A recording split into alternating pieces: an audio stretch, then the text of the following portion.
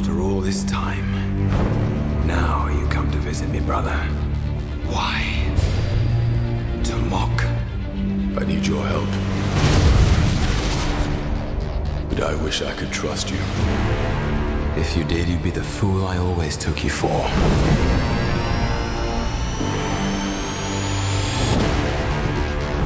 Some believe that before the universe, there was nothing. They're wrong. There was darkness, and it has survived. What's gonna happen? I gave you my word. I would return for you.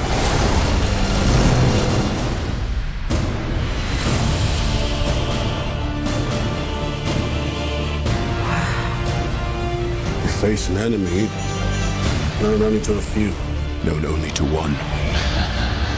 You must be truly desperate to come to me for help. If we do nothing, they will destroy us. You even think about betraying him. And I'll kill you. That was from New York. I like her.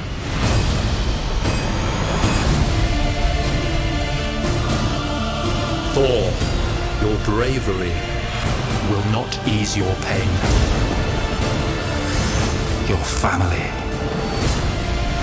your world will be extinguished. We're running out of time. The very fabric of reality will be torn apart. I'll find a way to save us all.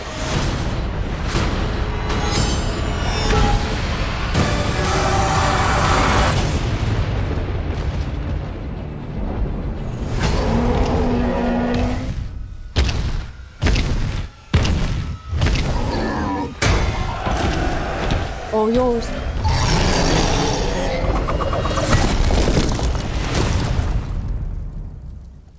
Anyone else? Let's see if I can get Bill before we go too far here. See, he was messaging me earlier some sob story. I can't make it. I got going on. It's, you know what? That's exactly what he said. In fact, he wrote those words.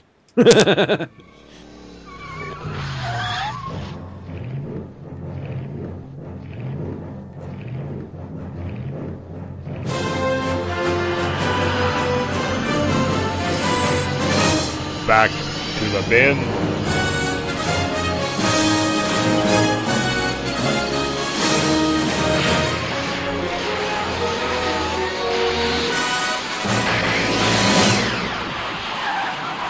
Across the rainbow bridge of Asgard, where the booming heavens roar, you'll behold in breathless wonder the god of thunder, mighty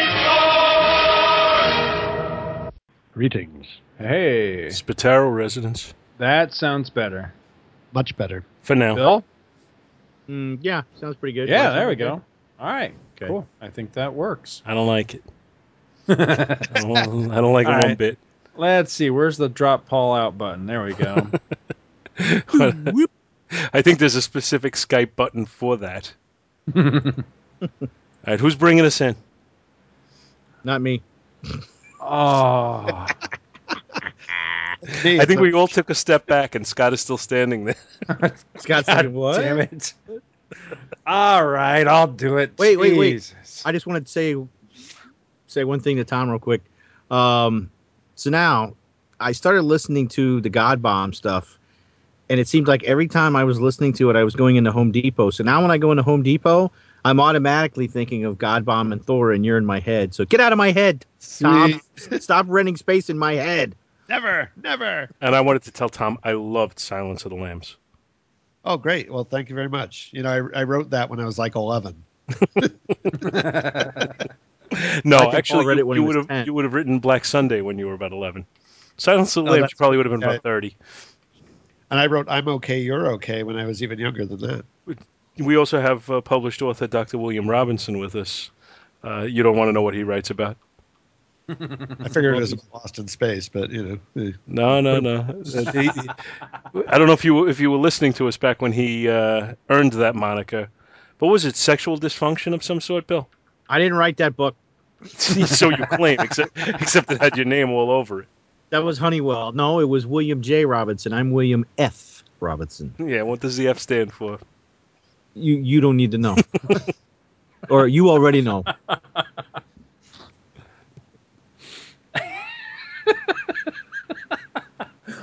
Am I going to get a lie out of you, partner? I had a great line there, but I can't. Please share with us. Share. I could always edit it out later. I was thinking, have you ever watched that thing on YouTube, the 100 greatest movie insults of all time? Yes. He said it was William F. And he asked what the F stood for. I'm thinking, you, that's my name. Well, that's exactly what I was thinking when I asked what the F stands for. Well, that's exactly what I was implying, too. Okay, all right. All right, we were all on the same page then. So I'm leaving that in. I'm just going to bleep it out when you say. No, don't leave that in. I can just bleep it out. That reminds me.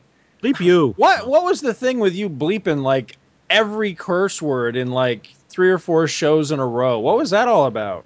I like that was like Family Friend. So much work. Oh, okay. Well, I've been doing a lot of editing work on them lately. I know you have. Appreciate the effort I'm putting into these shows. No, I do, but it's like all of a sudden you were bleeping like everything, and I'm like, okay, does he think like all of them need to be bleeped, or because I just was hoping I hadn't created the wrong impression. I bleeped the F word, and that's it. That's the only one. That's the only one. And that's just Scott. I don't think anything has to be bleeped. Sometimes I just do it because I think it makes it seem more raw. Actually, I do think swearing is funnier when it's bleeped. I don't know why, but it just amuses me more when it's bleeped. Well, it's like hence hence that wonderful promo with the words that didn't need to be bleeped, but made it so much better. I love that. All right, are we ready to jump into this? La. I'm ready. La. Oh, you guys are killing me. Come on, start the show. What's wrong with you? Get on with it, knave. Hello, and welcome to Back to the Bins. This is our obligatory coattails riding Thor, the Dark World episode. Excuse me. Yes? Shameless, obligatory. Shameless. That was the word. I knew there was another word in there. Please start again. No. My name is Scott Gardner, and I am joined, as always, by my good friends Paul Spataro. Who should have introduced the episode? Really should have. And Dr. Bill Robinson. I really got to get this Scott Gardner life model decoy fixed. And we have a special guest for the 4th chair this time. We have with us from the Radio Free Asgard podcast, Mr. Tom Harris. Hello, everybody. Welcome to the show, Tom. Thank you very much. It's a great pleasure to be on a show that I don't have to edit. I know the feeling. Let's all try and do this in a clean manner so I don't have to do too much editing. No. Well, you've already shown your ability in the intro. Scott goes blue. Oh, no. So, yes, this time around, talking about Thor. And we have all picked different Thor books from different eras of Thor just to kind of, what would you say, compare and contrast, highlight some of our favorites, some of the differences of the different eras of Thor, that sort of thing, right? Yeah, I think it's more of the compare and contrast than it is favorites, because the book I picked is historically significant, but it's not really a great book, much like when I did the Mandarin book for the Iron Man episode. You are all about taking a bullet for the team, sir. I am a team player, my friend. I will argue that it's not a great issue, though, because I laugh greatly when because I like this story. We'll get into that in a little bit, but I'm very familiar with this particular story from a different medium, so I want to talk about that when we get there. But I went, when we get to mine, I went basically with my favorite issue. So, and then I know that Tom, you went with you said it was your first issue of Thor, right? First issue of Thor I ever bought was 12 years old, and it made an indelible impact. Now, on your show, have you given your Thor origin story? My Thor origin story? My Thor origin story? Yeah. I've never been trapped in a cave. When you were walking through the cave and found your first issue of Thor and slammed it against the wall.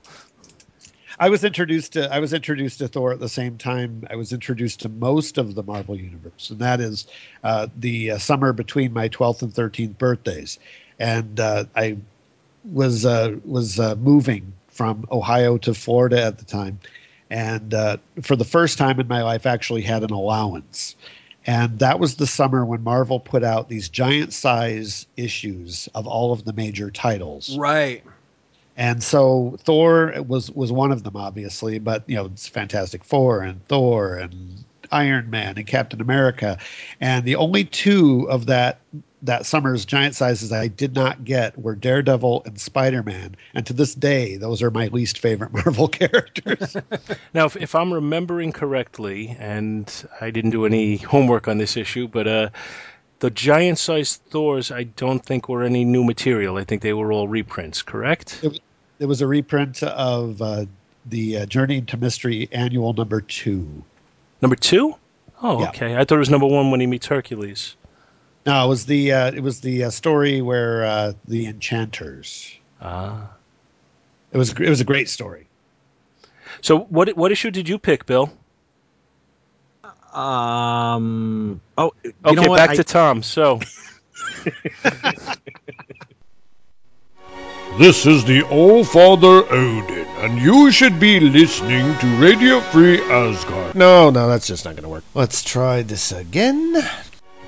This is the evil Loki, and if you hate Thor as much as I do, you should be... All right, let's just try one more thing. Jane Foster here, and you should be... Risen! All right, let's just keep this simple. Hello, everybody. My name is Tom Harris, and I do a podcast called Radio Free Asgard, which airs every Thursday over at RadioFreeAsgard.com.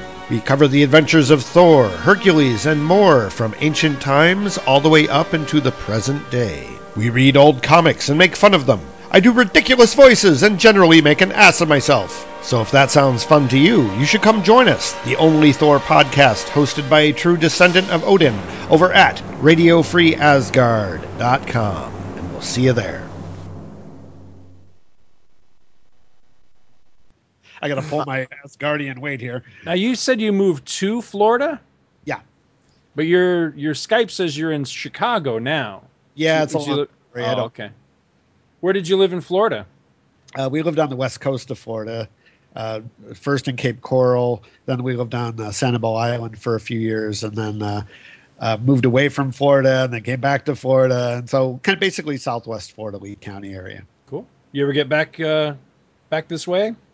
I get down occasionally. I've got relatives that live in Orlando. So, there you go. Yeah, I get down there every now and then. We'll have to meet up sometime. Maybe. I'm going to be down there probably during the winter sometime. Ooh. I'm over by Tampa. Oh, okay. Yeah. My brother lives in St. Pete Beach. So. Oh, okay. Yeah. Yep. Cool. Well, speaking of Orlando and Florida, generally leads in some weird way to speaking of Disney. This is my attempt at a segue, and it's not working very well. Well played, sir. Did you see? I posted a little link on the new Thor ride.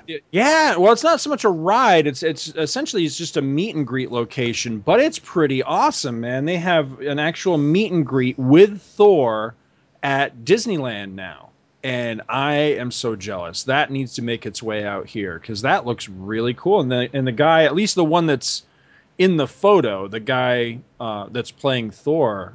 I mean, he really looks like him too. He looks like a guy. I didn't. No. That's not what I meant.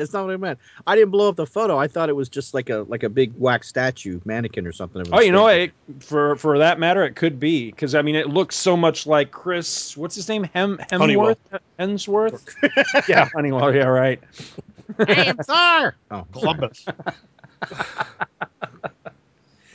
Anyway. Do we want to go ahead and just jump into this? Because we got 3 books to cover. So. I do, but I want to... One more thing before we get into it. I just want to... I've been relatively spoiler-free for the new movie. I don't think the trailers at this point have given away too much. But I just figure poll the group and see what everybody's thinking about, where your expectations are for this one. Mine, I have to be honest, are crazy high. for a couple of reasons. I'm a big Thor fan. I really love the character, and I'll be honest, the first one has given me probably too high expectations because I went into the first movie incredibly skeptical. I went into it thinking there's no way this is going to work. I'm going to try not to be one of those anal retentive, nitpicky fanboys, but I'm probably going to fail. And this movie's just not going to be any good. And I came out going, wow, I really like. As a matter of fact, I just watched it again this afternoon. I still, to this day, I only have one major quibble with that movie. But I'm going to save what that is because the same month I believe that this episode is going to come. Well, yeah, it comes out next month. So about the same time this episode is going to come out, Chris Honeywell and I are going to do a commentary for the first Thor movie. Oh, cool! And so I'll discuss what my quibble is. But I mean, it's nothing huge. It's just essentially there's one scene that every time I watch it, I'm like, it's kind of groan worthy. But other than that, I really enjoyed the movie, and so it has given me a lot of faith that the second one can be that much better because I really enjoyed it. But I think if the focus is more on, Asgard and the godly realms and more of the mythological side of the story, because I thought the first movie struck a great balance between, the classic Kirby feel and the Earth-based stuff. And the second one looks anyway like it's going to be much more Thor in his Asgardian element. And if that's the way they go, and again they do a very like Lord of the Rings kind of feel to it, I think it can be epic. I think it could really be something, and it looks good. But at this point, I've seen like I think it's the first two trailers, and that's it. I've stayed away from everything else because I agree with all the people that are saying they're giving us too much in trailers these days, especially with the Marvel movies. And I don't want to know the whole thing before I go to the theater, so I'm staying away. I mean, they got my money anyway. I'm guaranteed to go, so I really don't need to see the whole movie in previews before I get to the theater. Yeah, I enjoy being surprised at the movie itself when there's something in there. Yeah. Just to give my thing really quick, I agree with you. My expectations, despite my every effort to keep them down, are probably through the roof. I just really expect a lot. Saturday, my kids and I are going to do a double feature of the first Thor movie and the Avengers in prep to go see it next Friday. But I'm just really looking forward to it. So, Scott, are you going to do a commentary on Thor Meets the Hulk? That's not a bad idea, actually. I From the enjoyed TV that. movie? Oh, that one. The Yeah. Return of the Incredible Hulk. I could do one for that. You're gonna laugh, but I liked that when I was a kid. Whenever it came out, I actually videotaped that and probably watched it a million times. I watched it so much I could practically recite it. With the dad, Good Luck, Charlie? Yeah, everybody says that, but I don't even know what that show is. Oh, because you don't have any daughters. Yeah, exactly. But I mean, at the time it came out, I mean, it was what it was for its time. The only thing that ever really seriously bothered me about that was when Blake comes to Banner for the first time and he pulls Mjolnir out of the bag. I'm like, no. Because like everybody handles it, including Banner, like just picks up the hammer. And I was waiting, I mean, I'm sure every geek boy in America that was watching that was waiting to see, is it going to be the classic story, where, only Thor could lift it? And like, no, everybody passes it around. And I'm like, ah. But other than that, I mean, it was what it was. It wasn't hold this great, for a minute? but yeah. Hand me the hammer. I got to crack a couple walnuts over here. Thanks. Tom, how about you? My expectations for the movie, I like Paul. I'm trying to keep them low. I've seen enough of the trailers and the various footage that's leaked out that I think it's going to be a really, really fun ride. I'm just hoping that they don't amusement park it too much. Right. Kind of like what they did with the Temple of Doom and the mine car ride, and like what they did with the Hobbit with all the extra stuff that they put into that. I would really like to see a lean story, a nice, compact, concise story that really makes sense. And I think we're going to get it. I'm hopeful we're going to get it, but who knows? What did you think of the first one? I really liked the first one a lot. I actually did a review of that in episode number 5 of my own show. Shameless plug there. But I thought that they did as well with the property as they possibly could. It's really hard to make a good comic book movie and have it be true to the comics because of the huge differences between the two mediums. But right. I thought they did a great job with it. Absolutely. I did too. Well, and Bill, what book did you pick? I had computer problems. It's not my fault. There were locusts. Locusts. A plague. For the love of God. It wasn't my fault. Did it. Loki will always take the blame. Loki did it. Loki messed up my computer. Yes, it was me, Loki. Just a Loki virus. No, I'm excited to see the movie too. Oh yeah, Bill, what do you think of the movie? Nobody cares what you think, Bill. Oh, come on! I'm excited to see the new Thor movie. I'm in the movie. I'm actually Thor, but what is this? I play Mjolnir. I play Mjolnir. I'm the Hammer. Come on! You can't pick me up. You're puny. Only Thor. God damn it! It's not a tumor. No, he fights the Submariner. I can't even say him. I'm just a hammer. Who could Arnold play in a Marvel Universe movie? Cable? Come on, I'm Cable. I go through the time. Yeah, I got a glowing eye. Yeah. Isn't I think he's already been cast because I think he's going to be in it. But isn't Ronan the Accuser going to be in Guardians? Oh, God. I could see Arnold as Ronan the Accuser. Yeah, I accuse you, Scott Gardner, of not seeing my movies. I'm accused. I accuse him. So put down my cigar now. Come on. No, Arnold would be the supreme intelligence. Yeah. I'm a big giant head. Yeah. Oh, no. I got it. Terax the Tamer. I could see that. Well, Terax the Tamer. Oh, yeah. Even though it's a Russian accent instead of an Austrian, you could see him in like a Titanium Man armor or a Crimson Dynamo armor. Make him Groot. I'm Groot. I'm Big Tree. No, you're only supposed to say I'm Groot, Arnold. Please. No, come on. I am Arnold. I am Arnold Groot. I'll be back. No, just I am Groot, please. I must leave. It was the dawn of the Third Age of comics, 15 years after the rise of the Comics Code Authority. The Bronze Age was a dream given form. Its goal? To portray superheroes in a way that was socially relevant by tackling real-world issues.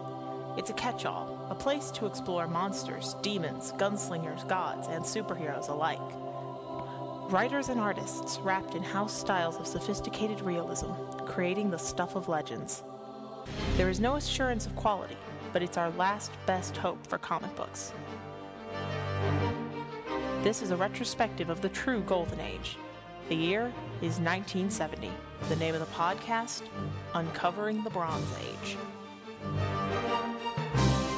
Tune into our feed for regular content at relativelygeekypodcast.blogspot.com. Also home to the Quarter Bin Podcast and the Short Box Showcase. All right. I think it's time to get into this thing now. Look, see, Bill, this is the parental guidance we've been missing for the last couple of months. I know, we would have still been going. This is where we'd go into a total Please don't make me be the parent, because it's just not good for anybody. Just look at my kids. Hey, it's not even for Scotty and Logan. Exactly. Don't make me pull out my cat x-rays. I don't think Tom knows about that. He may not have listened to that episode. I've seen the clip. Oh, see, you've traumatized the poor man. Leave him alone. It's a cat with a string of pearls in its belly. Oh, it's disgusting. Meow, meow, I got to go. Come on, I just ate. Come on, clean my litter box. Let's go. Paul, do your book. Play a promo. God damn it. Play a promo or something, and then we come back. We'll be right back. Remember when I was in Orlando, we were talking about what the listeners like? I'm not sure this is it. But I enjoy it, so it's okay. All right, so we've decided we're going to go in chronological order for when they were released, and I have the oldest book, so I'm going to bring us back into format and actually start my book. I picked Journey into Mystery number 85, which has a cover date of October of 1962, which happens to be the birth date of two of the people on the show right now. Woo! Very exciting, isn't it? Yes. Had a cover price of 12 cents, and it's the third appearance of Thor ever, and the first in which Lee and Kirby actually started to tap into the rich Norse legends and introduce Asgard and the other gods of into the Silver Age. But apparently, doing a tiny bit of research into this, Loki had appeared in the 1950s series Venus, and that has now been considered to be part of canon, so this is not the first appearance of Loki in the Marvel Universe. The cover is by Jack Kirby and Dick Ayers, and it tells us, "Never before has the mighty Thor faced a foe as dangerous as Loki, the god of mischief." Well, it's only his third issue, so I'm not really surprised by that. The cover has kind of a very strange composition. It shows Thor in the foreground, startled, and Loki standing atop a tower, and I guess he's supposed to be threatening, but he kind of looks like he has saddle sores and standing, in a kind of a gingerly fashion. There are people between them who are drawn smaller due to the distance from the foreground, but Loki, although apparently further away, is much larger than they are, so it's kind of a really strange composition. Our story is titled Trapped by Loki, the God of Mischief, and it's written by Stan Lee and Larry Lieber. It's penciled by Jack Kirby, inked by Dick Ayers, and lettered by Artie Simic. We open with a splash page showing Thor and Loki balanced on a billboard with the title of the story, and they're looking at each other menacingly. The story opens in Asgard, where Loki is imprisoned within a tree, where it has been declared that he will remain until someone sheds a tear as a result of his plight. And so, as Heimdall, who is the protector of Bifrost, and, more importantly, as drawn here, the guardian of the gates of Oz for the wizard. Anyway, as he walks by, Loki causes a leaf to fall from the tree and poke Heimdall in the eye and causes our delicate flower of a protector to shed a tear and free Loki. Finally, my eye! Maybe Arnold can play that part. Finally, free from his trap, Loki immediately turns his attention to Thor. I have succeeded!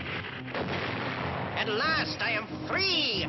Free to cause discord, to wreak havoc, and to seek revenge against the one responsible for my years of imprisonment, Thor, god of thunder. I shall find him wherever he is by conjuring up an image of his magic Uro hammer. And luckily, before he was imprisoned, he established a mental link with Thor's hammer. Yeah, mental link with the hammer. That's one smart hammer. Yeah. Anyway, he finds Thor entertaining children in a hospital by using a power that he doesn't actually have and lifting the bed from afar by pointing his hammer at it. And Loki prances down the Rainbow Bridge in a very delicate manner and dresses in current clothing and goes to the hospital and inquires with a dough-faced woman, but doesn't have any luck finding Thor. He decides to lure Thor by creating a disturbance, and so in a moment that provides a very cool comic book visual, but wouldn't work in any other medium, kind of like what Tom was talking about earlier, he transforms three people into negative versions of themselves, and Don Blake happens to be in the crowd looking like a little boy wearing his dad's big fedora, and he slips off and slams his walking stick on the ground and converts into Thor. He again uses a power that he doesn't actually have and rotates his hammer fast enough to emit antimatter particles and convert the people back to normal. Loki approaches, but Thor doesn't recognize him until he changes back into his villain garb. And that brings us to Part 2, The Vengeance of Loki. Loki challenges Thor while Jane Foster standing on the sideline thinking to herself like a mewling Quim, actually thinks, Loki, lovely name, and he seems so dashing and romantic. This is what most of the women in America are thinking these days, I've noticed. Yeah, true. That's a little different. My thought was that Thor should ignore Loki and bash her with his hammer. Oh, he did.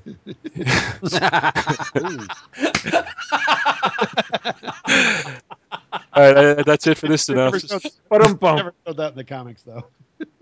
Anyway, Thor accepts Loki's challenge, and Loki quickly hypnotizes him.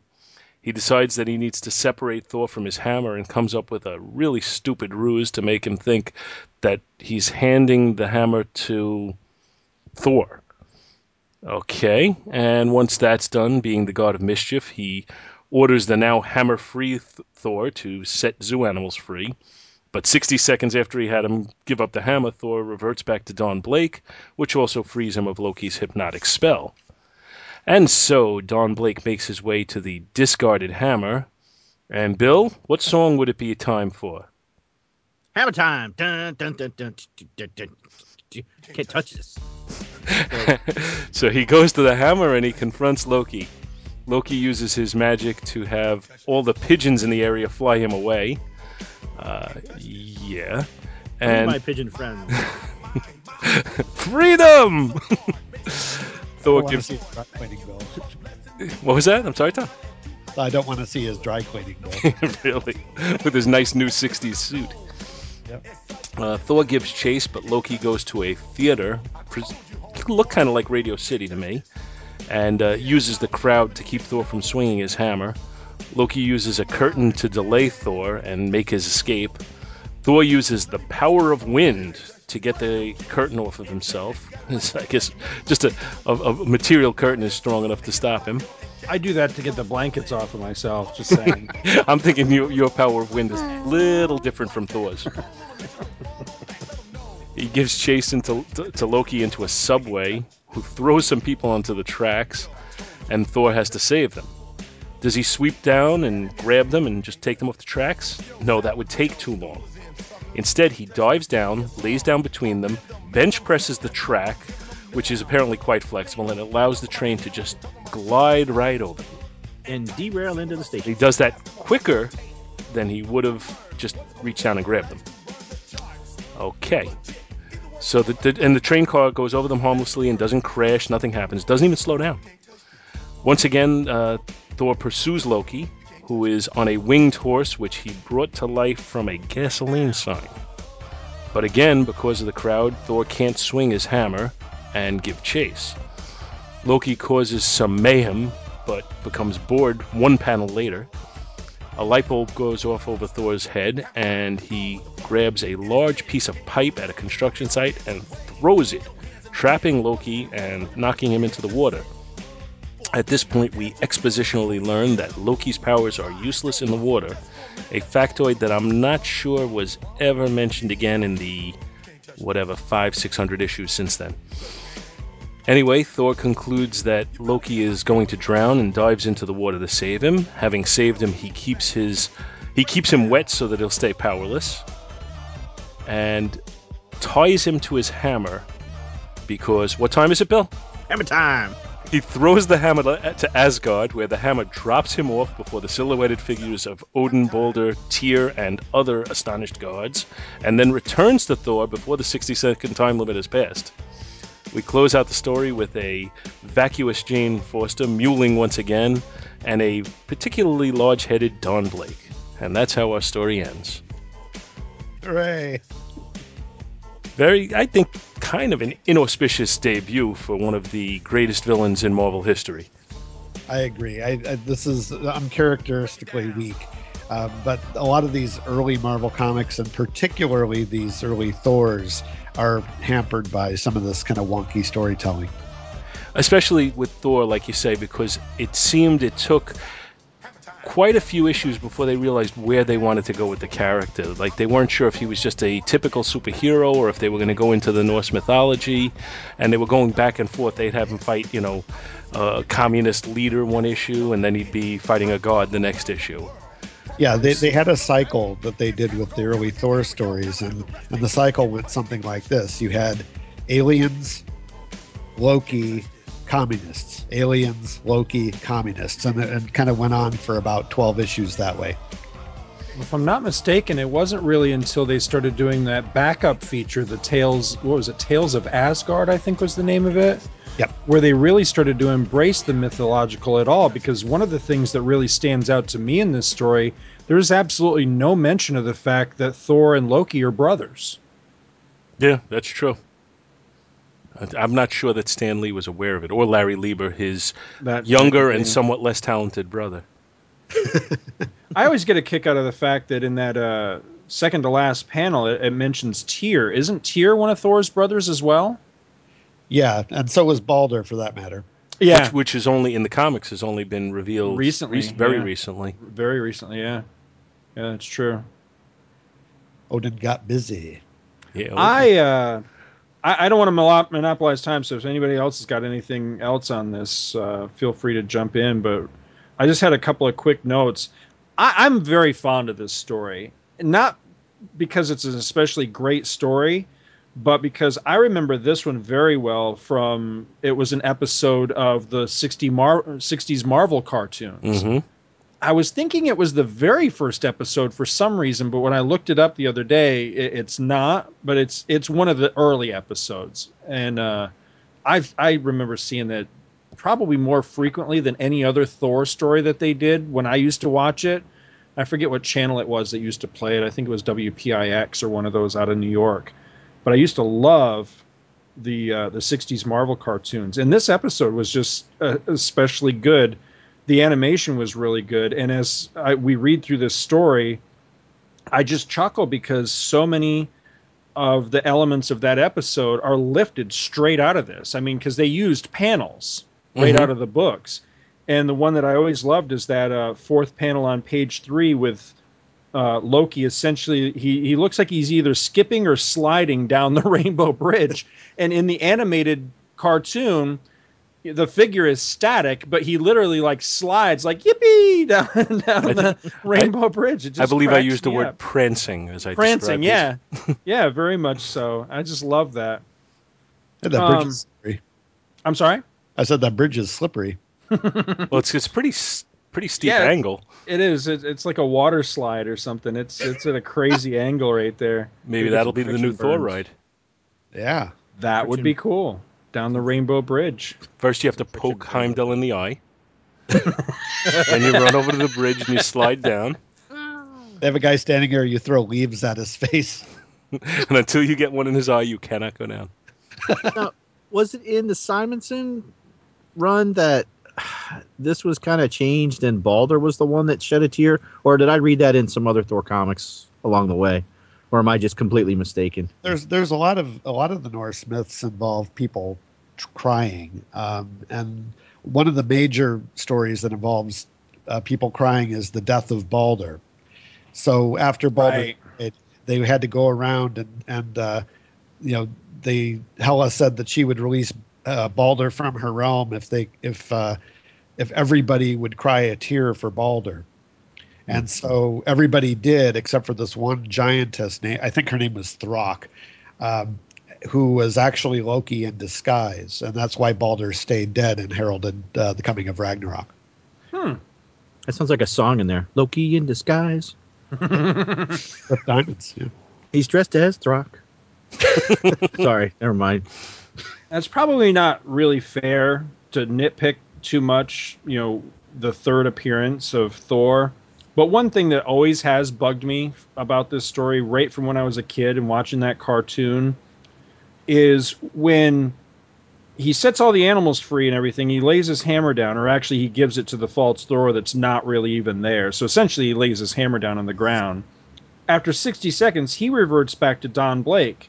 But doesn't the hammer turn back into the walking stick? That's been inconsistent. Right. Yeah, very consistent. Yeah, especially back during this time. Sometimes it would and sometimes it wouldn't. But I think this is the first time I ever noticed it. By the way, speaking of that cartoon, I just have to point out here, Tom, your promo for your show is one of my absolute favorite podcast promos because your Loki voice, I don't know whether you're doing it intentionally or not, but to me is a dead ringer for the Loki voice in that cartoon. Is it supposed to be so? It's been so many years since I've seen those cartoons that I couldn't know. I just do a generic Loki voice, and it's not generic at all. It's right on the money. It's awesome. It's awesome. I love it. But every time I hear that promo, I just start laughing because it takes me right back to those cartoons. Well, that's essentially the voice he had. Anybody listening to this episode will have heard that promo already because I'll have put it in by this point. Probably subconsciously, maybe, because I saw those cartoons when I was a kid. But I just, for the voices, I just kind of tried to come up with something distinctive, and certainly my Jane Foster is distinctive. But I think you give her too much respect with your imitation. At least the Jane Foster that's appearing in this issue, where she's sitting there fawning over Loki. You just want to smack. I am well known for my disdain for Jane Foster, especially during this era. And later iterations of Jane Foster I don't find nearly as annoying, but yeah. I would pay money for a Tom Harris dubbed version of Thor, the movie. I would with you doing all the voices. Oh, that would be awesome. See if we can make that happen by the time this show airs. We'll have Natalie Portman up there. Hi, Thor. Yeah. Well, you can hear that if you listen to my show because I just did the 2-issue prelude to Thor: The Dark World. Yes. So I actually did Natalie Portman's voice. Mm-hmm. That's what I was thinking. That's what I said. We got to expand on that. And Darcy as well. Yeah. Let's get a little preview of your Darcy. Like, for sure. Like, she's like, I do her like a Valley Girl. But I have like 3 female voices. So, and they all sound especially male. They do, yeah. I've got the old lady voice too. I forget. I've got Frigga's voice. It's like, oh, Thor, you're such a dear. It's also my sounds like Aunt May. Now, in this issue, that could be the nurse. Yeah. This issue that I just did. Yeah, it could be. And then of course I have Jane, and she sounds. There's a bunch of other women that also sound like her, because everybody sounds like Jane Foster. And then I have Sif's voice, which is distinctive, and she's more noble and heroic. I do lots of ridiculous voices on my show, folks. Yes, I've heard. Yep. And anybody else who's listening to this should also make a point of hearing it by now.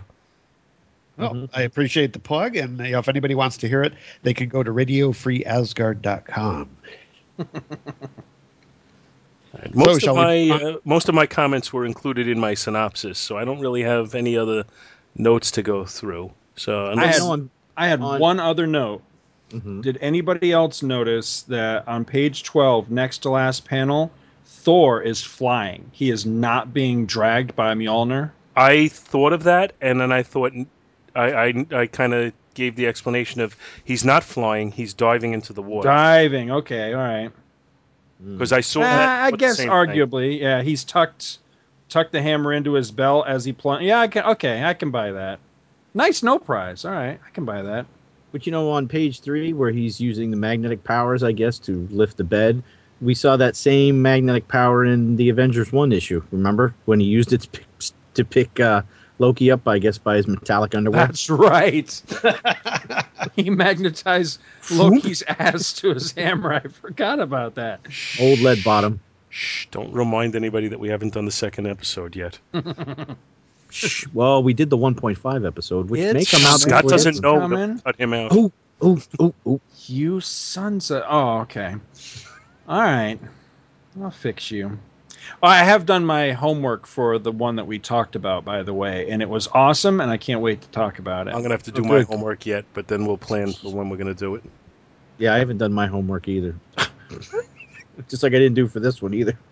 Yeah, what Lord. Pick Phil. See what I got to work with? I expect a professional group for the money I'm paying here. God, I'm surrounded by amateurs. For the money you're paying, you're lucky to get us. Oh, on the what he's standing on, Paul, right? In the beginning? You said you weren't sure what Loki was standing on? He's standing on the top of the Empire State Building. Is that the Empire State Building? Yeah, because if you go to the last one, it's the same structure, kind of. If you go to the last page of the story. Yeah, it's pretty poorly drawn. Is he? But why is he so large? Is he huge? Then? Yeah, that's. Well, I can't answer that question. I was just, And why does he look like he's taking a dump? Maybe he forgot. He's doing a hip thrust. He wasn't wearing his lead pants. He's doing that Beavis and Butthead thing, like the Three Amigos, didn't they do the thing like? Yeah, exactly. Yeah, exactly. He's just right in the middle of it. That's all. Little crotch thrust there. Yeah. Okay. All right. I think we've beaten this one to death. We've exhausted this one. Yes. Oh, thanks for the hammer time cue. Well, you know what? I knew that you would pick right up on it without my needing to actually, without any prompting, clue you in that I needed a hammer time moment. I wasn't going to sing it. All right, shall we move along? Yes. All right. So the issue. I'm sorry. What? No, it's fine. You can interrupt. Yeah. Okay. So the issue that I've picked is Thor number 243, January 1976 issue. Retailed for 25 cents. Oh. Cover art is by Gil Kane and Joe Sinnott. And this is the most un-Gil Kane looking Gil Kane cover that I've ever seen, showing Thor facing off against a dinosaur. Yeah, that made me grab it. And he's also being attacked by soldiers on jet skis, who we'll see later, and also what looks like Mongol warriors, and we will find out why. The title of the story is Turmoil in the Time Stream. Can even the God of Thunder stand against the legions of time gone mad? We will find out inside the book. And the credits for this issue are Len Wein was the writer. John Buscema was the artist, inked by Joe Sinnott. Glynis Oliver Wein was the colorist, the wife of Len Wein. And lettering is by Joe Rosen. And this issue picks up from the previous issue where Thor, the Warriors 3, and Jane Foster, whatever the hell she was doing there, were attacked by the monolithic Servitor, a giant red-faced android. The gang manages to defeat the giant robot, but then are confronted by the Servitor's master, the evil Zarko, the Tomorrow Man. A time-traveling baddie with questionable fashion taste. It looks like he's raided Loki's closet. In typical Marvel fashion, the gang prepares to pummel Zarko into green and yellow paste, but Zarko then reveals that he is here, not to fight, but to get Thor's help. We're then subjected to a long, rambling exposition scene of Zarko's goings-on, following his defeat by Spider-Man and the Inhumans in Marvel Team-Up number 11. Zarko had returned to his home in the 23rd century, where he was inspired to dress a giant mining robot in pseudo-Roman armor. Taking control of the robot, Zarko entered in his time cube, and after passing through a variety of futuristic eras, ended up in the 50th century. Because remember, folks, the 50th century is a place, not a time. Quickly conquering this era and becoming its king, Zarko is waited on in his futuristic paradise by scantily clad women, and all is well. Well, for Zarko anyway. Until he learns of the menace of the Time Twisters. Zarko reveals that the Time Twisters are a race of malevolent beings who travel in a spiral pattern backwards through time. Okay. Do they do it with like left foot green, right foot blue, that sort of thing? I think they take a step to the left and then a jump to the right and then put their hands on their hips, et cetera, et cetera. But anyway, but as they move backwards in time, they intersect with Earth every 3,000 years, causing enormous destruction in their wake. Zarko apparently somehow found out that the Time Twisters had recently destroyed the 80th century, whatever recently means to the Time Twisters anyway. The Time Twisters are advancing on Zarko's home in the 50th century. And if the 50th century falls, the 20th century is next. But anyways, for some reason, the heroes decide to believe what Zarko is saying and agree to go with him to the 50th century. Zarko orders his servitor to summon his time cube, and the heroes prepare to board the time-spanning craft.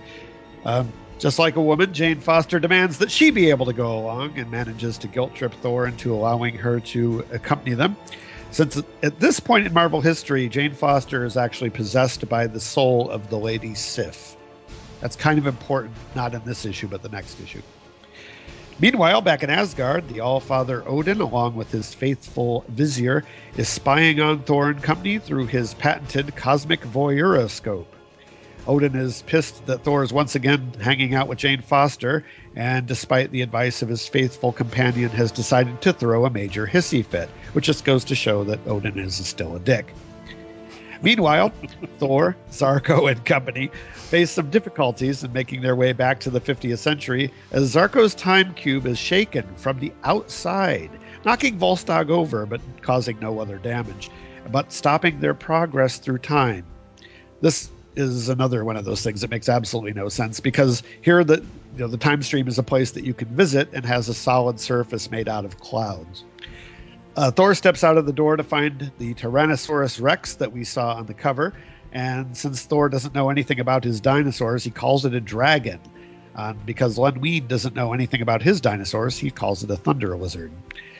We then have a page and a half of Thor fighting the Tyrannosaurus, eventually kicking it off the clouds back into the time stream. But before the gang can relax, the time cube is attacked by a horde of Mongol warriors. Thor, the Warriors 3, and Zarko's servitor manage to battle them away, only to be attacked by a generic jet fighter and a horde of futuristic soldiers riding airborne jet skis. Thor summons one of his trademark tempests, because weather works in the time stream, which sweeps away the flying jet skis, but also nearly sweeps away the rest of the gang. Once the menace is defeated, the time cube continues its way to the 50th century, where Thor and company find that Zarko's future paradise is only a paradise if you're Zarko. The rest of the populace of the 50th century seems to live in abject squalor with no electricity, because Zarko thinks that if he gives them electricity, they're more likely to rebel against him. Go figure. Nobody said that Zarko was smart. Zarko treats Thor and company to some 50th century hospitality, but just as the party is getting started, a thunderstorm heralds the arrival of the evil Time Twisters. And if Thor and the gang can't defeat them, then all is lost. The end. Excellent job, sir. Excellent job. Thank you very much. So I have a few comments about this issue, of course, like I always do. The whole idea of the Time Twisters is really stupid. I never understood it. Even as a kid, I thought it was a little bit dumb. I think they should have been a trio of chubby checkers appearing at the end of this. That would have been awesome. Twist again, like we did. There you go. There you go. Yeah, the idea of the Time Twisters kind of spiraling their way through time every 3,000 years. Okay, it makes for a plausible 70s comic book threat, but if you really think about it, doesn't make a lot of sense. That's the whole idea. You're not supposed to really think about it. Right. I think it's probably true of all these issues. The Time Twisters look like the aliens on Star Trek with the great big heads, except they've got these big black eyes that shoot rays out of them, but you don't see that in this issue. The artwork in this issue is absolutely fantastic, and is the one thing that really got me hooked on this comic. John Buscema, inked by Joe Sinnott, is a fantastic combination, I gotta say. Love it. Absolutely. That really grabbed me when I was a kid, and it kept me buying every issue. And of course, you have a dinosaur in the issue, so how cool is that? Especially when you're 12. Yeah, wasn't that your nickname? Thunder Lizard? Why are you saying it past tense? Okay.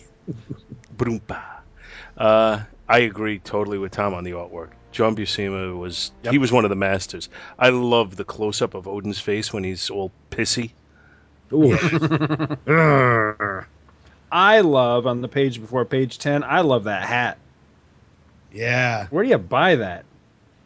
I don't know, but Odin, I have this thing in my show. Every time Odin changes his clothes, you're supposed to take a drink. I would be so drunk. If you were watching one of the 60s Marvel cartoons, you would be hammered by the end. You'd end up in like a alcoholic coma by the end of the episode. The first 150 issues of Thor, it's the same thing. Every time they show Odin, he's wearing something different. Especially like the fur onesie that he wears. Yeah. Ooh, that sounds cozy. That sounds kind of comfortable. Cozy. I love it. It looked really cozy. It was in the second Thor annual. They have Odin going into the Odin sleep for the first time, and he has this really cool Asgardian racing car bed, that's shaped like a Viking ship, and Jack Kirby just knocked it out of the park. And Odin is dressed in this fur onesie that looks so cuddly that you just want to reach out and give him a big hug. Was that little Odin? Yeah. Was that the issue when Loki steals the Odin ring and then sends Odin to bed without supper? No. Do you remember the one I'm talking about? Because they actually had... He steals the Odin ring, which is yet another thing that gives you total power. Then Odin just leaves it laying around. And he puts it on, and he makes Odin go into Odin's sleep. So it's like he sends him to bed. No. But I don't want to go to sleep. Yeah. Shut up and go to bed, Odin. Yeah. And he goes and he lays down and he goes to sleep. Well, Loki is evil. But this is definitely art-wise is one of the best from this run, and I like the all the expressions and the way everybody is portrayed. It definitely was a grabber. Yeah, and Does Thor really think that he's talking to the Thunder Lizard? Does he really think he's going to answer him? Let go of my arm, I say. Oh, sorry. Little bitty arms, yeah. It's like, yeah. Let go of my arms. Bill, you talk to your cat. No comment. See, I really like the cover because, you're right. With everything except the dinosaur, I don't know that I would have realized that this was Gil Kane, but the dinosaur gives it away because I think Kane dinosaurs are very, very distinctive because Peter Parker fought a dinosaur that looked a heck of a lot like this when he went to the Savage Land. Savage Land, thank you. During Kane's run on Amazing Spider-Man. And Kane also did Jurassic Park sequels for Topps Comics there in the 90s, I think. And I think his dinosaurs are very, very distinctive looking, but I really like the cover on this one. Do you know if Kane ever did any interiors on Thor? Not that I know of, but it wouldn't surprise me if he did. I'd love to see that if he ever did. Yeah, he's obviously not an artist who's identified much with Thor. To me, it looks like Joe Sinnott or somebody redrew Thor's face on this because that's not a very Gil Kane looking face. Right. No. Well, unless you can see up his nostrils, it's not a Gil Kane face. I think the body of Thor actually reminds me a lot of Rich Buckler. Yeah. A lot, actually. And he was drawing Fantastic Four during this era, so with Joe Sinnott. Yes, absolutely. That was that was the first run of Fantastic Four that I bought, and I love Joe Sinnott and I love his inking. I love the futuristic city. The first, you see a couple of them, but I really like the first one that you see in the first time window on page 3. I just love the look of that. It's very, very cool looking, very futuristic. It almost looks like a Kirby Asgard. Yeah, you're right. Was that the FF run where Reed Richards became the Brute? Yes. That was... Oh, actually, by the time that happened, I think it was George Perez. Oh. I think there were two stories where he became the Brute, and the second one was drawn by George Perez.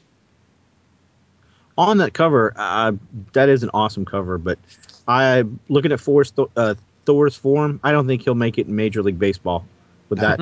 Not with that stance. It's going to be hard to get a lot of power behind that hammer. Plant your feet. He's got his toe in the ground. What's wrong with you? He's got that back leg kind of twisted under him. Yeah, it looks like he's about to fall over. Yeah, I think this dinosaur actually is the same dinosaur that Spider-Man fought, and that is his second appearance, maybe. Oh, not another superhero. Oh. Yes. It's like, no! Speaking of the dinosaur, the only other note I had on this one was page 15. You know what's wrong with this page? Well, they're standing on clouds, for one thing. No, here's what's wrong with it. Not a damn thing. I love this page. It's awesome from beginning to end. I think it's just great. True, they are fighting on a cloud, but I can forgive that. especially the 3 panels at the bottom. And where the you sound got Thor effect. like leaping into the battle, then you got him cocking back his hammer, and then you've got him just creaming that dinosaur with his hammer. It's great. I love this. And the dinosaur's going, "What did I do? What?" I know. It's a dinosaur just trying to eat, and here he is getting clobbered. There is one problem with the story that is glaringly obvious reading it now, but I never noticed when I was a kid, and that is, why did they get attacked in the time stream? It wasn't the Time Twisters, because the Time Twisters barely seem to know that they're there. It's just all of a sudden they're being attacked for no reason. Yeah, I got no explanation for you. Yeah, it's just one of those things that I never noticed it when I was a kid because the story was cool. But now I notice it's like, just cause. Because John Buscema wanted to draw some stereotypical Mongols. I know. Drive Mongols, fighter jets, and dinosaurs. There you go. All in the same book, Hey. And you get this dystopian future city. I never really cared for the character of Zarko, I have to say, but only somebody as dumb as Zarko would starve his society of power and hope that they wouldn't attack him because of it. You would think that technological society of the future, who's using horse-drawn carriages, would be more likely to rise up, and without. Give them their bread and circuses. Give them their MTV and their reality show. They'll be happy, good little consumers, and that's the way that you should pacify the populace. Instead, he's just like your classic tyrant, which I suppose is why he loses in the end. Well, at the bottom of page 30, it doesn't seem like the Warriors 3 really care. No, and really, Vandal's about to get some. Yeah, and that's after having seen the squalor that his people live in. They just happily ignore that. Yeah, Thor, come, let us heed to thy palace. Ere my stomach doth turn. All right, I'm feeling much better now. Yeah, and only Thor actually says anything about it. It's like, what are the inner generators of which thy people doth speak? Why hast thou left thy subjects without power? Why not?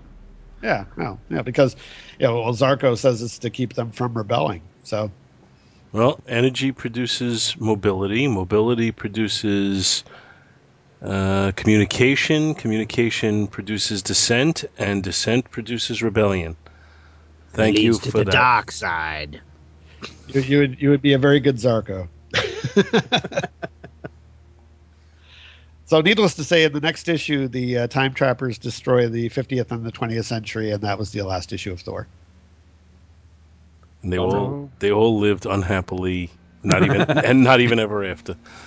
Yeah, but I would say that the story is very typical of the stories of this era, and especially they're bringing back the sort of second-rate villain and trying to get him up as some kind of a bigger threat than he actually was. I love the fact that they're using a Marvel team-up story as continuity. If you remember, those stories were generally pretty dire. I loved Marvel Team-Up back then. That wasn't not one of the better issues, though. No. I like the way that Buscema draws Hogun. It has this really this barbaric look that a lot of the other artists didn't give him. It's hard to tell the difference between him and the Mongol warriors. Mm-hmm. Except they don't draw him to be yellow. Right, exactly. They're just a little jaundiced, They just need more fruit in their diet. That's what it is. There you go. All right. Any other thoughts on this issue? Okay. I guess we'll close this one out. Now, Bill, it's time for your issue. Crickets. Yeah. I got nothing. Then we might as well go to Scott. Aha! All right, here we go. So, I don't know that I've ever done this on any show I've ever been on, so I wanted to briefly give my Thor origin story. I'm sorry, we're all out of time. Oh, To be continued. Can I have a bathroom break? Well, I was trying to decide exactly which issue I would pick because I had a number of them to choose from. The first issue of Thor I ever read, I'm not sure what issue number it is. All I can remember in it is that New York City was getting hit with a snowstorm, and Thor went out to assist with the snowstorm. And it was about as exciting as that sounds. And so Thor didn't make a hell of an impression on me as a kid. I thought, nah, this guy's he's kind of a girly man, and yeah, he's helping out with a snowstorm. So I wasn't impressed. And the next issue I bought quite a while later was the one, and I bought it only because it had an awesome Sienkiewicz cover on it, was when Thor fought Dracula just prior to the Simonson run. And I thought that was really good, but I got it for Dracula. I didn't get it for Thor. And then I remember as kids going to, the local, we got our comics from a cigar shop. And Chris Honeywell was buying Thor while I was buying whatever I was buying. I don't know, Batman or whatever. And I remember kind of making fun of him about it. Like, really? You're reading that? Thor sucks, And he's like, no, dude, it's really, really good right now. And he kept trying to tell me how great it was. And I was just like, yeah, whatever. And then years later, he ended up selling off a whole bunch of his comics, and I ended up acquiring a lot of them. And what I got was his entire Thor run, which of course was the Simonson stuff.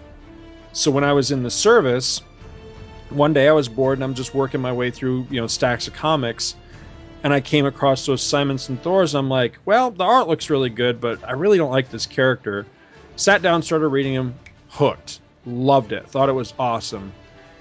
But I read through that stuff, and then Chris was missing a few issues toward the end of the Simonson run, so I tracked those down, and I really enjoyed it, but as soon as the art team and everybody changed on it, I bailed. I wasn't really interested in following on, because it seriously tapered off after Simonson left.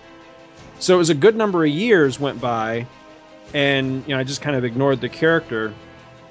And then, you guys remember when Walmart actually used to sell comics? They used to have like really nice comic book sections where they had like comic supplies and bags and boards and all kinds of stuff. At least our local one did.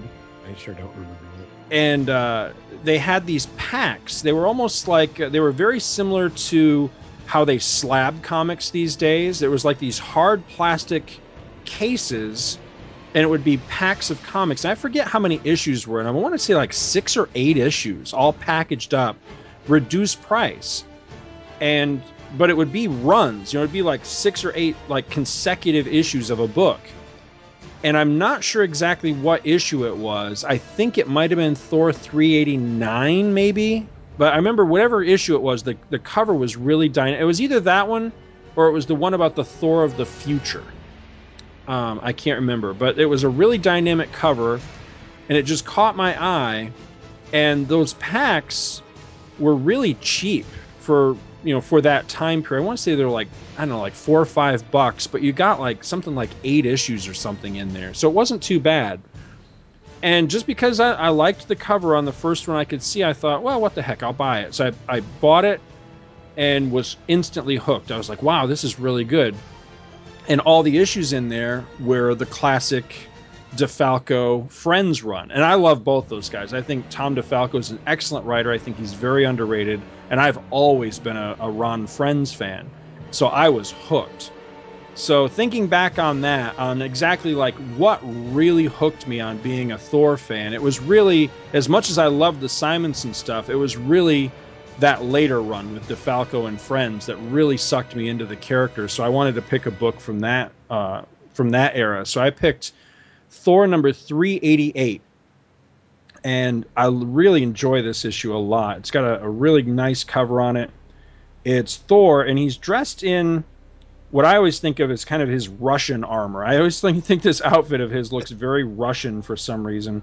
It was the armor, the Asgardian armor that he wore right near the very end of the Simonson run. Now, in that run, he had a full beard and everything. Here, he's actually clean shaven, but it's that same armor, with the gold leggings. He's got kind of a Captain America style tunic, and just a really neat look for him. And looming over him with a great big hand is one of the Celestials, and the cover just says "Alone against the Celestials," against like a star field with rocket ships and stuff. It's just a really, really dynamic cover. I always thought this was a great cover on this one. Was this the armor he was wearing to keep his body together? Yeah, that's right. Yeah, something had happened, like Hela had touched him and made his bones brittle or something like that. So he was wearing that while he healed up. Yeah, that's right. I'd forgotten about that. You're right. The curse of Hela was that he would never heal, and so he had to protect himself with the armor. And then he got into this epic battle with the destroyer that ended up turning him into like a pudding. Right. That's right. Yeah. That's and then he went in. Didn't he go into the destroyer after that? Yes, he did. Mm-hmm. Yep. And that was the last story arc of the Simonson run. Yep. That's right. So this is cover dated February 1988. It was actually on sale. This is according to Mike's Amazing World I almost said DC Comics. Mike's Amazing World of Comics, on sale October 27th, 1987. Original cover price was 75 cents. Cover, of course, by Ron Friends with inks by Brett Breeding, and they also do the interiors on this. The other credits are, of course, Tom DeFalco was the writer. Got John Workman was the letterer, George Roussos colored it, and Ralph Macchio was the Karate Kid. And the story is entitled, once again, Alone Against the Celestials. So first, a little backstory on this one. Last issue, Thor crash landed on the planet Pangoria, where he was saved by Pegasus, the Pirate King. Realizing Thor feels indebted to him, Pegasus sicked Thor on Arishem, the Celestial, who had come to Pangoria and passed unfavorable judgment on the planet and its population. But Thor's attempts at communication and eventually confrontation with the 2,000-foot-tall space deity were totally ineffective. And just as Thor was recovering from his failure, a being 10 times Arishem's size descends from the sky. This is Exodar, the Exterminator, and he has arrived. So that's where we pick up with this issue, 388, with Thor standing atop a rock peak, staring in utter shock and dismay at Exodar, and trying to formulate some plan of action. After a sensational 2-page splash that is not only beautiful to behold, but also catches the reader up on pretty much everything he or she might need to know about the story up to this point, we cut to Pegasus, the Pirate King, and his assistant, Mila, who kind of looks like a cross between Steletta from Hex and Lila from Crisis on Infinite Earths. Turns out that Pegasus isn't what he seems. He doesn't give a damn about Thor, or much of anybody else for that matter, and is using Thor's nobility, honor, and senses of ineptitude to hopefully buy time for him to escape. So while Thor attempts to, at best, distract the Celestials, Pegasus is going to beat feet off planet and live to be a dick another day. So Mila, she feels really bad about this because she developed the hots for Thor like real super fast last issue, but she's kind of keeping silent for now. So meantime, Arishem and Exodar erect a barrier around the planet to prevent anyone's escape as they prepare to carry out the death sentence. Pegasus tries to leave, but a goodly portion of his fleet is lost as they plow right into the barrier, and he is reluctantly forced back to the surface. Mighty Thor, tinier than a flea to the awesome Celestials, nevertheless takes to the skies in an attempt to thwart their plan. Landing atop Exodar's helmet, Thor whirls Mjolnir overhead faster than the eye can see, actually ionizing the air, and delivers his most powerful Kawakathoom. I love the sound effects. A blow literally fell around this planet. Alas, all he's managed to do is put a very small hole in the battle armor of the giant, but it's enough for Thor to slip inside, and he's intent on clobbering the actual unprotected noggin of Exodar once he's inside. But to Thor's dismay, the nature of the Celestials is even stranger than he could have imagined. Instead of an enormous cranium, Thor only finds this weird Ditko-verse full of flying bat-winged jellyfish and floating wads of pre-chewed bubblegum and stuff like that. He even has a little Spock moment from Star Trek The Motion Picture where he mind melds with V'ger, or Exodar in this case, and learns that that Exodar is capable of existing in several locales at the same time. And this explains something of the nature of celestials and how Arishem could have been on Earth in Thor number 300, but also here observing this planet for the required 50 years before passing judgment, both at the same time. It kind of fixes a continuity error. So while this is going on, Pegasus orders his fleet to attack Exodar, and then he flees the scene. And Mila is horrified because Pegasus explains that he's only doing this, again, hopefully to buy himself time to devise a plan of escape. He doesn't care how many people die so long as he survives. So after weathering an antibody attack that destroys most of his armor and leaving him looking a lot like how Superman would look in Action Comics Annual number 2 about 14 months from now, Thor battles on, breaching membrane after membrane inside Exodar's helmet, until finally coming to what he assumes passes for the brain of the creature. But before the Odinson can act, he is viciously attacked and beaten by a massive brute. Now, I want to actually read some of the dialogue in this because I think it's awesome. So the thing smashes Thor to the ground, just pummels him, and then it belts him across the room. And Thor's thinking to himself, never before have I felt such irresistible power, such indescribable force. And then the thing like roundhouses Thor, knocking his helmet off, sending him across the room. And he says, he doth batter me about as if I were naught but a helpless leaf in a raging storm. A great panel of Thor, like trying to pick himself up, essentially, looking really beaten. And he says, is this the end which fate hath ordained for me? An ignoble death at the hands of this nameless, unliving brute? And this is where this story gets awesome, in my opinion. Great panel of Thor, half of his face is in shadow. You can really just see his eyes, and a great, like, determined, almost maniacal look in his eyes. And he says, nay, I say thee nay, I have come too far, suffered too much. In the next panel, you've got Mjolnir bouncing off the creature's face, and Thor is screaming, I will not fail.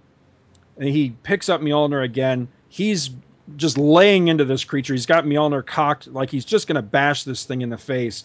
He says, the blood of almighty Odin doth flow within my veins. The spirit of eternal Asgard just developed a lisp there, doth burn within my heart, for I am the thunder. And he actually smashes the thing in the face with his hammer, and you can see like the back of the thing's brains blowing out. Like he's just put his hammer right through the thing's head. He says, the Lord of Lightning, the God of the Storm, I am Thor. And then after he's beaten the thing, he's kind of wiping his brow, and he says, I am Thor. And his foe is defeated, but his strength is waning. So the God of Thunder wraps his enchanted mallet, Mjolnir, in his legendary belt of power and channels his very immortal life force through the hammer with catastrophic results. The brain dome is cracked, but at what cost? And again, I just want to read the dialogue here. It's awesome. So Thor's laying there on the ground. He's really whipped. And he says, but at what cost? What terrible cost? And he goes over and he's cradling the pieces in his hand. He says, Mjolnir could not withstand the strain. My faithful weapon is no more. And he looks like, it doesn't really show it, but it looks, it's easy to imagine he's actually crying in this part, which is understandable. And he takes part of his cloth off of himself, and he says, nevermore will it summon my storm or carry me into battle. Nevermore. I must gather every loose fragment, every shard. It was a gift from my beloved father, a sacred relic entrusted to my care. It is my solemn duty to return it to Asgard. And he hears the creature coming up behind him, only this time it's a whole army of these things that he just fought.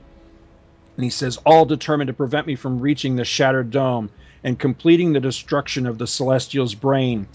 And then you see him, it's this great panel where he's holding his hammer, except there's no head anymore on the hammer. It's just the hilt and the thong. That's all there is to it. But he's still charging into battle, determined to do his best to fight these things, despite the fact that he doesn't really have his hammer anymore. He says, if this is the day that destiny hath marked for my death, so be it.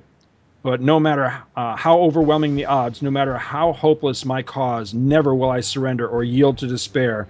I will fall fighting as a warrior born for the honor and glory of Asgard. And that's where the story wraps up. This was a 3-part story. This is essentially that exciting middle chapter, that Empire Strikes Back chapter. And I remember reading this for the first time just thinking, whoa. I mean, you never saw a guy look so whipped. I mean, he's all scarred and burned and cut up, and he's lost his most powerful weapon. He's hopelessly outmatched against the Celestials. How in the hell is he going to survive, let alone triumph? And I don't want to spoil anything. If you've never read this story before, I want you to seek it out, because I think this is, honestly, I think it's his best moment. I think this is just a hell of a great comic book story, regardless of if it's, who it is. But when it comes to Thor, I mean, it's just a great Thor story. And that's my issue. What do you guys think of this one? Bravo. I like think, this one.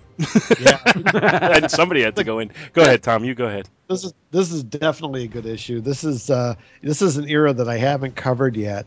I love how actually you really can favorably compare this artwork here to the John Buscema art that we just covered. Mm-hmm. There's a lot of the John Buscema influence in here, and a lot of this stuff by Tom DeFalco and Ron Frenz. You can see, Ron Frenz is channeling Kirby with all his might. But this one is definitely not that. It looks kind of like the Buscema stuff. I have to say, I have a little bit of a problem with the destruction of Mjolnir. I've always had a problem with the destruction of Mjolnir whenever it happens, but this is just kind of beyond the pale for me. Now, so I take it then this isn't the first time this ever happened? Well, it's the first time that the hammer got completely shattered. We had the hammer get broken early on back in the Lee Kirby run. I believe while Thor was fighting the Absorbing Man. But then you had him repair it. He went to a steel mill in Pittsburgh and repaired. That's right. I forgot about that. There were later stories where Mjolnir was damaged as well, and I think most notably in Thor Volume 2 in the Dark Gods saga, where one of the Dark Gods, Pericus, kind of sliced a piece off of Mjolnir with his scythe. So Mjolnir's been damaged a few times in the past, but not like this. And it's kind of in the Thor Volume 2, Thor just kind of stuck that piece back on. It was almost like it was magnetic and stuck back to the rest of it, and then it was fine. But in this case, I don't know how long this lasted. I haven't read these issues. I hesitate to spoil it only because I want people to seek this story out if they haven't ever read it. If you want me to tell you after the show, I'll be happy to tell you. I think I'm going to live up to your hopes on this because I would like to follow up on this. And this came in the stretch when I was not collecting comics at all. So this is all brand new to me. And I like the artwork in the story. I like the story. I like the scope of it. It's just overall just really good stuff. And I definitely want to follow up on it. So, one of the things I really like is after the hammer's destroyed, when the humanoids are coming after him, each one of them is carrying its own hammer, ironically. Right, yeah. Because my guess, it's never really explained, but my guess is they're emulating him now. Well, they're considering they all look like Mjolnir that they're carrying, too. Yeah.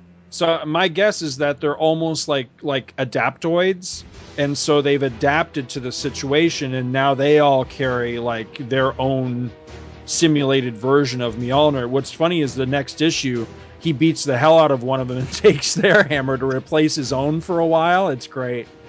Give me that. I don't like the armor that he was wearing at this point. I just don't like the overall look of it. It just seemed to me a little bit overdone. Then at the end, when you talked earlier about he had to wear the armor because his body had been beaten so badly, and yet the armor gets torn off of him, and he's still heading into battle. Is that right? Because... No, he's healed by this point. Oh, okay. When the shot from behind, it looks kind of like he's wearing a golden diaper. I forget why he was out because at the beginning of the issue prior to that, because I didn't go back any further than the prior issue because that's where this saga starts.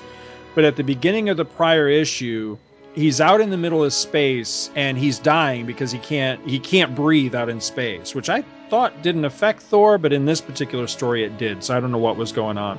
But he's starting to pass out from oxygen deprivation, and he orders Mjolnir to basically drag him to a star that he can see off in the distance, and that's when he ends up crashing into this planet. It's when he decides that he has to stop Arishem that he goes into this like knapsack that he had with him and pulls this armor out. So he wasn't regularly wearing this armor in the issues at this point. He was wearing his classic look. But just knapsack. For this, what was it? A bag of holding or something? He says that spare armor in there. Well, what's funny is that even though this is first, reading it again really strongly reminded me of the Exile storyline from the post-Crisis Superman, if you guys are familiar with that, because Superman goes off into space, and at that point he couldn't breathe in space, so he had the little oxygen mask, and he took just a few things with him while he like went out into space to basically find himself. And there's such strong parallels between these two stories that it's really weird. But this one was the one that came first. I looked it up, and this one was first by about a little over a year. But just really interesting. But yeah, he just happens to have that armor with him, which makes me think, was he out in space to get cured from that condition? And while he was out there, he found something. Because I can't remember how he got cured of that. I know he did. I just don't remember how it happened. He was restored at the end of the Simonson run. So, okay. So by the time that Tom DeFalco took over, that had all been undone. And the only thing that the Tom DeFalco did in his first issue is he had Thor shave his beard off. Right. Yeah, because he had the beard because his face was scarred. Right. If I remember correctly. Right, yeah. Hela had grabbed his face, and it was supposedly horribly scarred, though we never actually saw his face. But he got better. Doesn't Hela cure him because he confronts her as the Destroyer?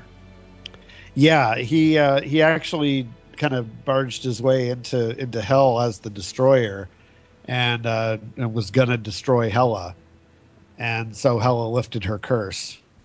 I give.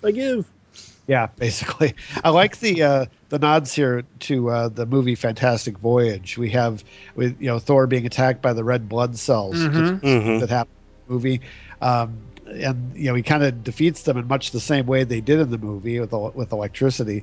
I like the antibody guys, the ones who made the hammers, kind of coming after him. That I do kind of like that. It's a nice touch. Though what they're crawling out of, I don't want to know what that is. It's like this giant colon or something. It's a head sphincter. Everybody's got one. Oh yeah, okay. That's also that's disgusting. On page 10, I think I see Doctor Strange there in the background fighting the Dread Dormammu. Going back to, I love the opening splash. I'd love a poster of that. I can see why other people might not like this armor. I love it. I think it's the only thing that, the only criticism I have of this is that by having Thor be clean shaven and wearing that, I don't know why. Maybe it's because it's Friends. I think he looks a little too Superman. So I wish there was something a little more Nordic going, like, having the beard back, I think would be perfect right here. But I really do like that armor. I don't know that I'd want him to wear it all the time. I liked it in this because it was a special occasion. He donned it specifically for this battle, which I thought was cool. No doubt he kept it compressed in a hidden pocket in his cape. Something, yeah. See, that's the thing, is if he was already cured at this point, now I'm going to have to read this whole run again to figure out why did he have the armor with him out in space. That I just can't remember why he had it. Maybe it was just a fashion choice. Yeah, and I'd like to know how he got it in the bag, too, because they actually show him making this armor back in the Simonson run, and actually hired the steel mill, the same steel mill where he fixed Mjolnir back in the 60s, and created this armor from scratch.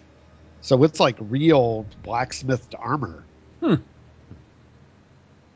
of tough to compress into your cape, then. Yeah, well, but he's Thor, so. Yeah. What's everybody's feelings on Ron Friends? Love it.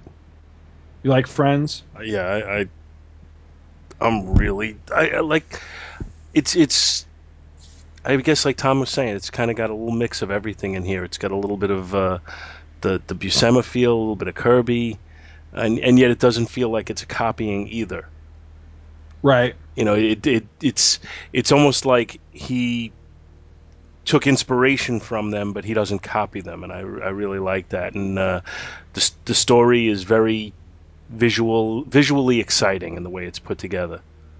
Mm-hmm. So I just think it's very, very well done all around, and it's complex without being one of these incomprehensible stories. So No. all What's your overall feeling, writing and art, I really like it. I was just going to ask you what your feelings were on DeFalco. I'm hit and miss on DeFalco overall, but in this issue and hopefully this whole run, from the way you're talking about it, I definitely like it in this issue, and I get the feeling I'm going to like it in the whole run. I love this run. I think this run is fantastic. There are a couple clunkers because this is also the run, if I'm not mistaken, where there's that god awful the Grunk that stole Christmas or whatever, where he essentially Thor battles the Grinch, which is really, really stupid. But for the most part, a lot of it's like this, and a lot of it was a very intentional callback to those early, Lee and Kirby days, and some really fantastic stuff. They brought back a lot of the classic villains and things like that, and it was just, I thought it was a great run, and really informed a lot of my knowledge and love of the character. Came from this particular run. Now, who inked this one? Brett Breeding on 380. I'm not sure if he did the entire saga, but I know he did this particular issue. On this issue, I think he deserves a fair amount of credit too, because a lot of the fine work here is really nice, and you got to figure that fell to him. Right. So it is very, very reminiscent of Joe Simmons. Yes. Yeah. Yep. Yeah, I think so too. These three issues, 387, 388, and 389, that form this entire story, because it's a 3-story arc, was reprinted as a trade paperback back in '92. It was called Alone Against the Celestials was the name of it. So you can find it that way too. I highly recommend it. I think it's great. I'd love to see this be one of the Thor movies, as a matter of fact.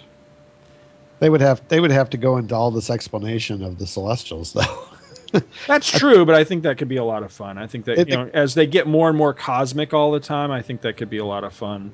You could even kind of go with that a little bit, introduce them almost in like a Guardians of the Galaxy movie, and then come back to them, and almost have them as be a throwaway kind of thing in a Guardians movie, and just have it lead to bigger and better things later. Mm-hmm. They could have one of the Celestials step on Rocket Raccoon. Squish. Yeah, that's the idea. Roadkill. But no, I think it's really interesting the choice they made with the DeFalco Friends run to get as far away from the Simonson stuff as possible. I thought that was a really interesting choice, trying to go a little bit more retro, and it was kind of bucking the trend that the other books were going towards at the time, because this is right at the time when Marvel is starting to go into the extreme 90s, and this is uncharacteristic of that era of kind of looking back. Yeah, because after this, before they do the reboot, didn't he go back at one point? He's fighting the Egyptian gods. He's fighting Set. Mm-hmm. Yeah. I remember that run. Yeah, that's not long after this. Right. What's also interesting for me is that this run with these guys ended because there was a time where Thor went away and Eric Masterson took over as Thor. So he was Thor for quite a bit toward the end of their run, and then toward the at the very end of it, Thor comes back and Thor's himself again. But much like Spider-Man with the Clone Saga, then people had some formed an attachment to Eric Masterson. So now what to do with him? Thunderstrike. So he goes off and he becomes Thunderstrike, and that's where these guys went. They follow him to that book, and then I forget who the next team was that took over. The art really wasn't very good, but the stories were okay. But I didn't follow all of that. That's where my next big gap of Thor is, between the end of this run and then when I can't remember who the writer was, but oh my god, now I'm going to draw a blank. But basically, the last team to work on the book right before cancellation, Diodato. That's the artist's name. Diodato came in, so they went off and they worked on that. And it pains me that Thunderstrike has become one of those 90s things that people like to rag on a lot. I liked that book. I really enjoyed that character and everything. And granted, it didn't work out. I mean, the book, I think it lasted 2 years, and then they unceremoniously just kind of bumped him off and everything. Well, yeah, because he actually he got such he sort of got like a blood curse, something like that. Yeah. Yeah. But at the time, sorry. Oh, go ahead. No, Thunderstrike ran for 24 issues. Right. But I mean, at the time it was coming out, I enjoyed that book a lot. I really did. I liked that character and everything. And like I say, it just kind of pains me when I hear people, just make fun of it, like it wasn't any good. And a lot of times I often wonder, gee, did you even read that book? Because it actually wasn't so bad. And I always thought the writing and the art were really solid on that. But like I say, I enjoy these guys as a team anyway. I think they're one of the more underrated comic book teams. And it was funny, as I was reading this and really enjoying the heroic elements of Thor and everything, I was thinking, man, I'd love to see these guys doing Superman. And then I was like, wait, duh, aren't they the team that's doing Superman Beyond right now? I'm not sure that book is still running, but I know that it was out there for a while, and I think they were the guys doing that. And I have a run of that, maybe the first dozen issues or something, and I have yet to read it. So I'm going to have to go check that out just to kind of recapture that feel, because I really do like these guys. I don't know if you guys are familiar with that book or not. Does that take place in the Batman Beyond universe? I think so, because he's got the black and white outfit. I think it's a black and white outfit, yeah, and he's an older Superman. That's one of the digital only releases, right? Oh, is that what it is? Yeah. Okay. Yeah. I have it in CBR, but I don't really know that much about it, other than, I remember thumbing through, the first couple of issues going, ooh, I really like the art. And I think it is DeFalco as the writer on that, if I'm not mistaken. But like I say, I like these guys together, but I will agree with you that some of their stuff is hit and miss, because try as I might, I could never quite get into Spider-Girl. And that was much lauded, same team, and a lot of people really, really liked that. And there were all those campaigns to save it, and it went on for 100 and something issues. But I have almost a complete run of that. But every time I sit down to read it, there's a disconnect there somewhere. It just fails to keep my interest for more than a couple issues at a time. So I still have yet to read the whole thing. Unfortunately, I have the same kind of reaction to Tom DeFalco on Legion Lost, the book that had a lot of promise. But as soon as he took over, I think he just didn't get the characters, and it's kind of withered. Wasn't he the one that was the writer on the tail end of FF, just before it got rebooted for what was the X-Men villain that was Onslaught? Onslaught, yeah. Wasn't it him that was writing that? The No One Gets Out Alive, or whatever it was called? Nobody Gets Out Alive? Was that where Reed disappeared for a while? Yeah. That was actually a pretty decent run, if I remember right. I love that. I thought it wasn't Friends, it was Paul Ryan, who I also think is a really good and very underrated artist. But I was digging that too, and that's one of those ones I need to go back and finish it, because I can't remember what happened now, but there was one, I was reading it, I was following it regularly, it was in my pull box and everything, and I was following it. And then there was something happened. There was one story that just seriously pissed me off. And I was like, that's it. I'm done with this book. And I dropped it. And I've never gone back to see how the story resolved, or if it did at all. I really don't know. It did. And yes, it was DeFalco. Yeah, I enjoyed that. Yeah, like I say, most everything I've ever read from him, I've really dug, with the exception of that Spider-Girl stuff. I just couldn't get into it somehow. I seem to remember him being heavily involved in the Spider-Man clone saga. And he might have been the editor on that. He might not have been the writer, but that was such a hot mess not because the story was so bad, but because they dragged it out way too much. That left a little bit of a bad taste in my mouth. Yeah. Yeah, I think he ended up taking kind of the fall for that, if I'm not mistaken, didn't he? I seem to remember him as kind of the guy who gets the most heavy criticism over it. Mm-hmm. And I mean, I get the feeling it was more of a corporate-driven decision to drag it out and make it into a major event when, probably should have been 5 or 6 issues instead of however many they made it.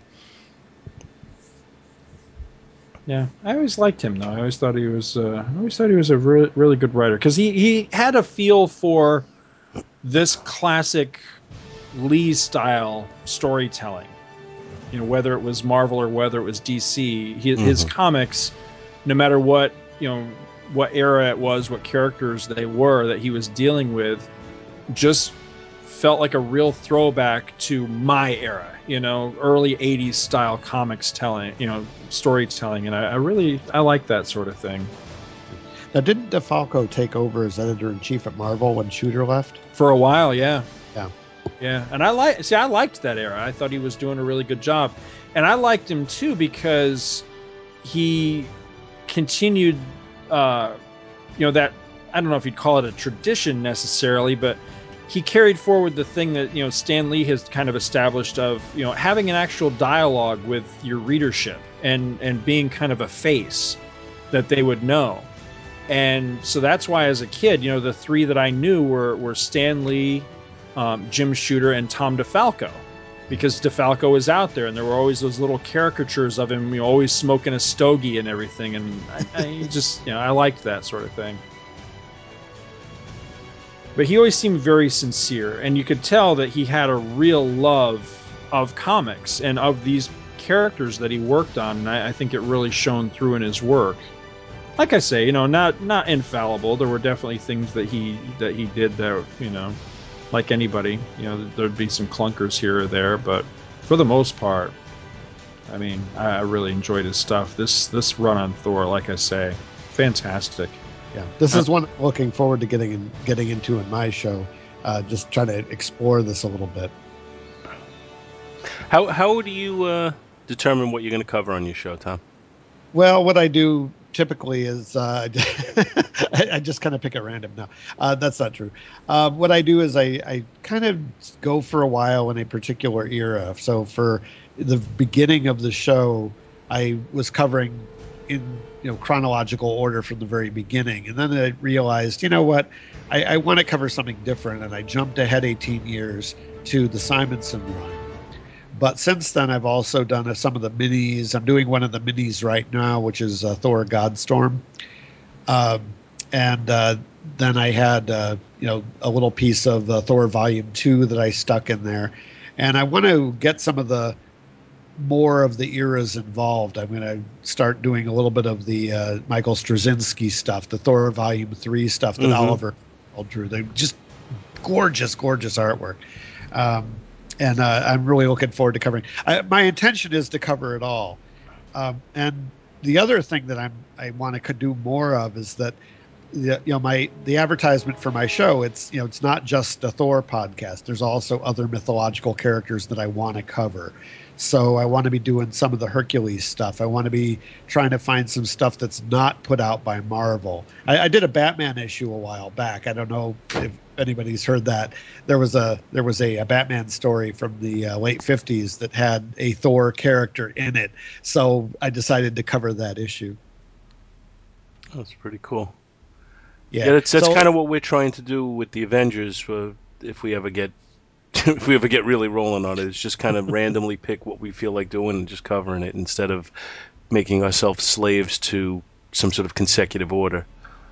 Yeah, what I've been trying to do lately is just cover one story arc at a time. So I'll do that story arc to the end, or as much close to the end as you can, and then moving on to something else, and coming back to the rest of it a little bit later.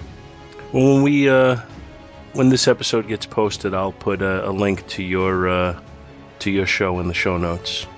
Thanks. I appreciate that. No problem. Is that it? Anybody got anything else on this before we wrap things up? I think on page 14 that Pegasus stole Charles Dance's eye from The Last Action Hero, or maybe Charles Dance stole his eye. Yeah, sure did. Oh, and I was going to have a book, and I apologize to everyone. At a future date, I am going to do the book I was going to do here, which was going to be one of the books from the Thor Frog series, which was like Thor 361 through 364. I was going to pick one of those, but the fates were against me, and I didn't have a scheme in the grand scheme of things, I guess. So you were absolved. Thank you. See, I feel much better. Well, I think you have to let. I think we have to let Scott off the Captain Canuck hook now. Oh, good lord. Yeah, I guess so. I guess it's gone on long enough. Maybe he'll actually come back to the show now. Scott's not a Captain Canuck fan, is he? No. See, the biggest Captain Canuck fan I know. You know, he has maple leaf underwear. Ooh. How do you know that? Okay, guys. Well, thanks for coming, Tom. Gotta go. Bye. Bye. Yeah, thanks for coming on, Tom. We really appreciate it. It was Yes. a pleasure to have you on. It's great to be here, and hopefully you'll have me back sometime again. We would. Yeah, love sure. to. Put the pressure on us. Oh, I mean, yeah. I'll have to bribe somebody. It's we accept PayPal or checks. It's fine. Okay. Fantastic. Well, seriously, nice thanks again. It really was a pleasure having you on. And thank you.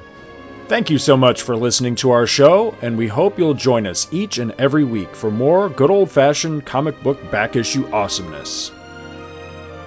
You can contact Back to the Bins to leave feedback, comments, questions, suggestions, and criticisms via email at backtothebins@gmail.com or by visiting the Two True Freaks section of www.forumforgeeks.com.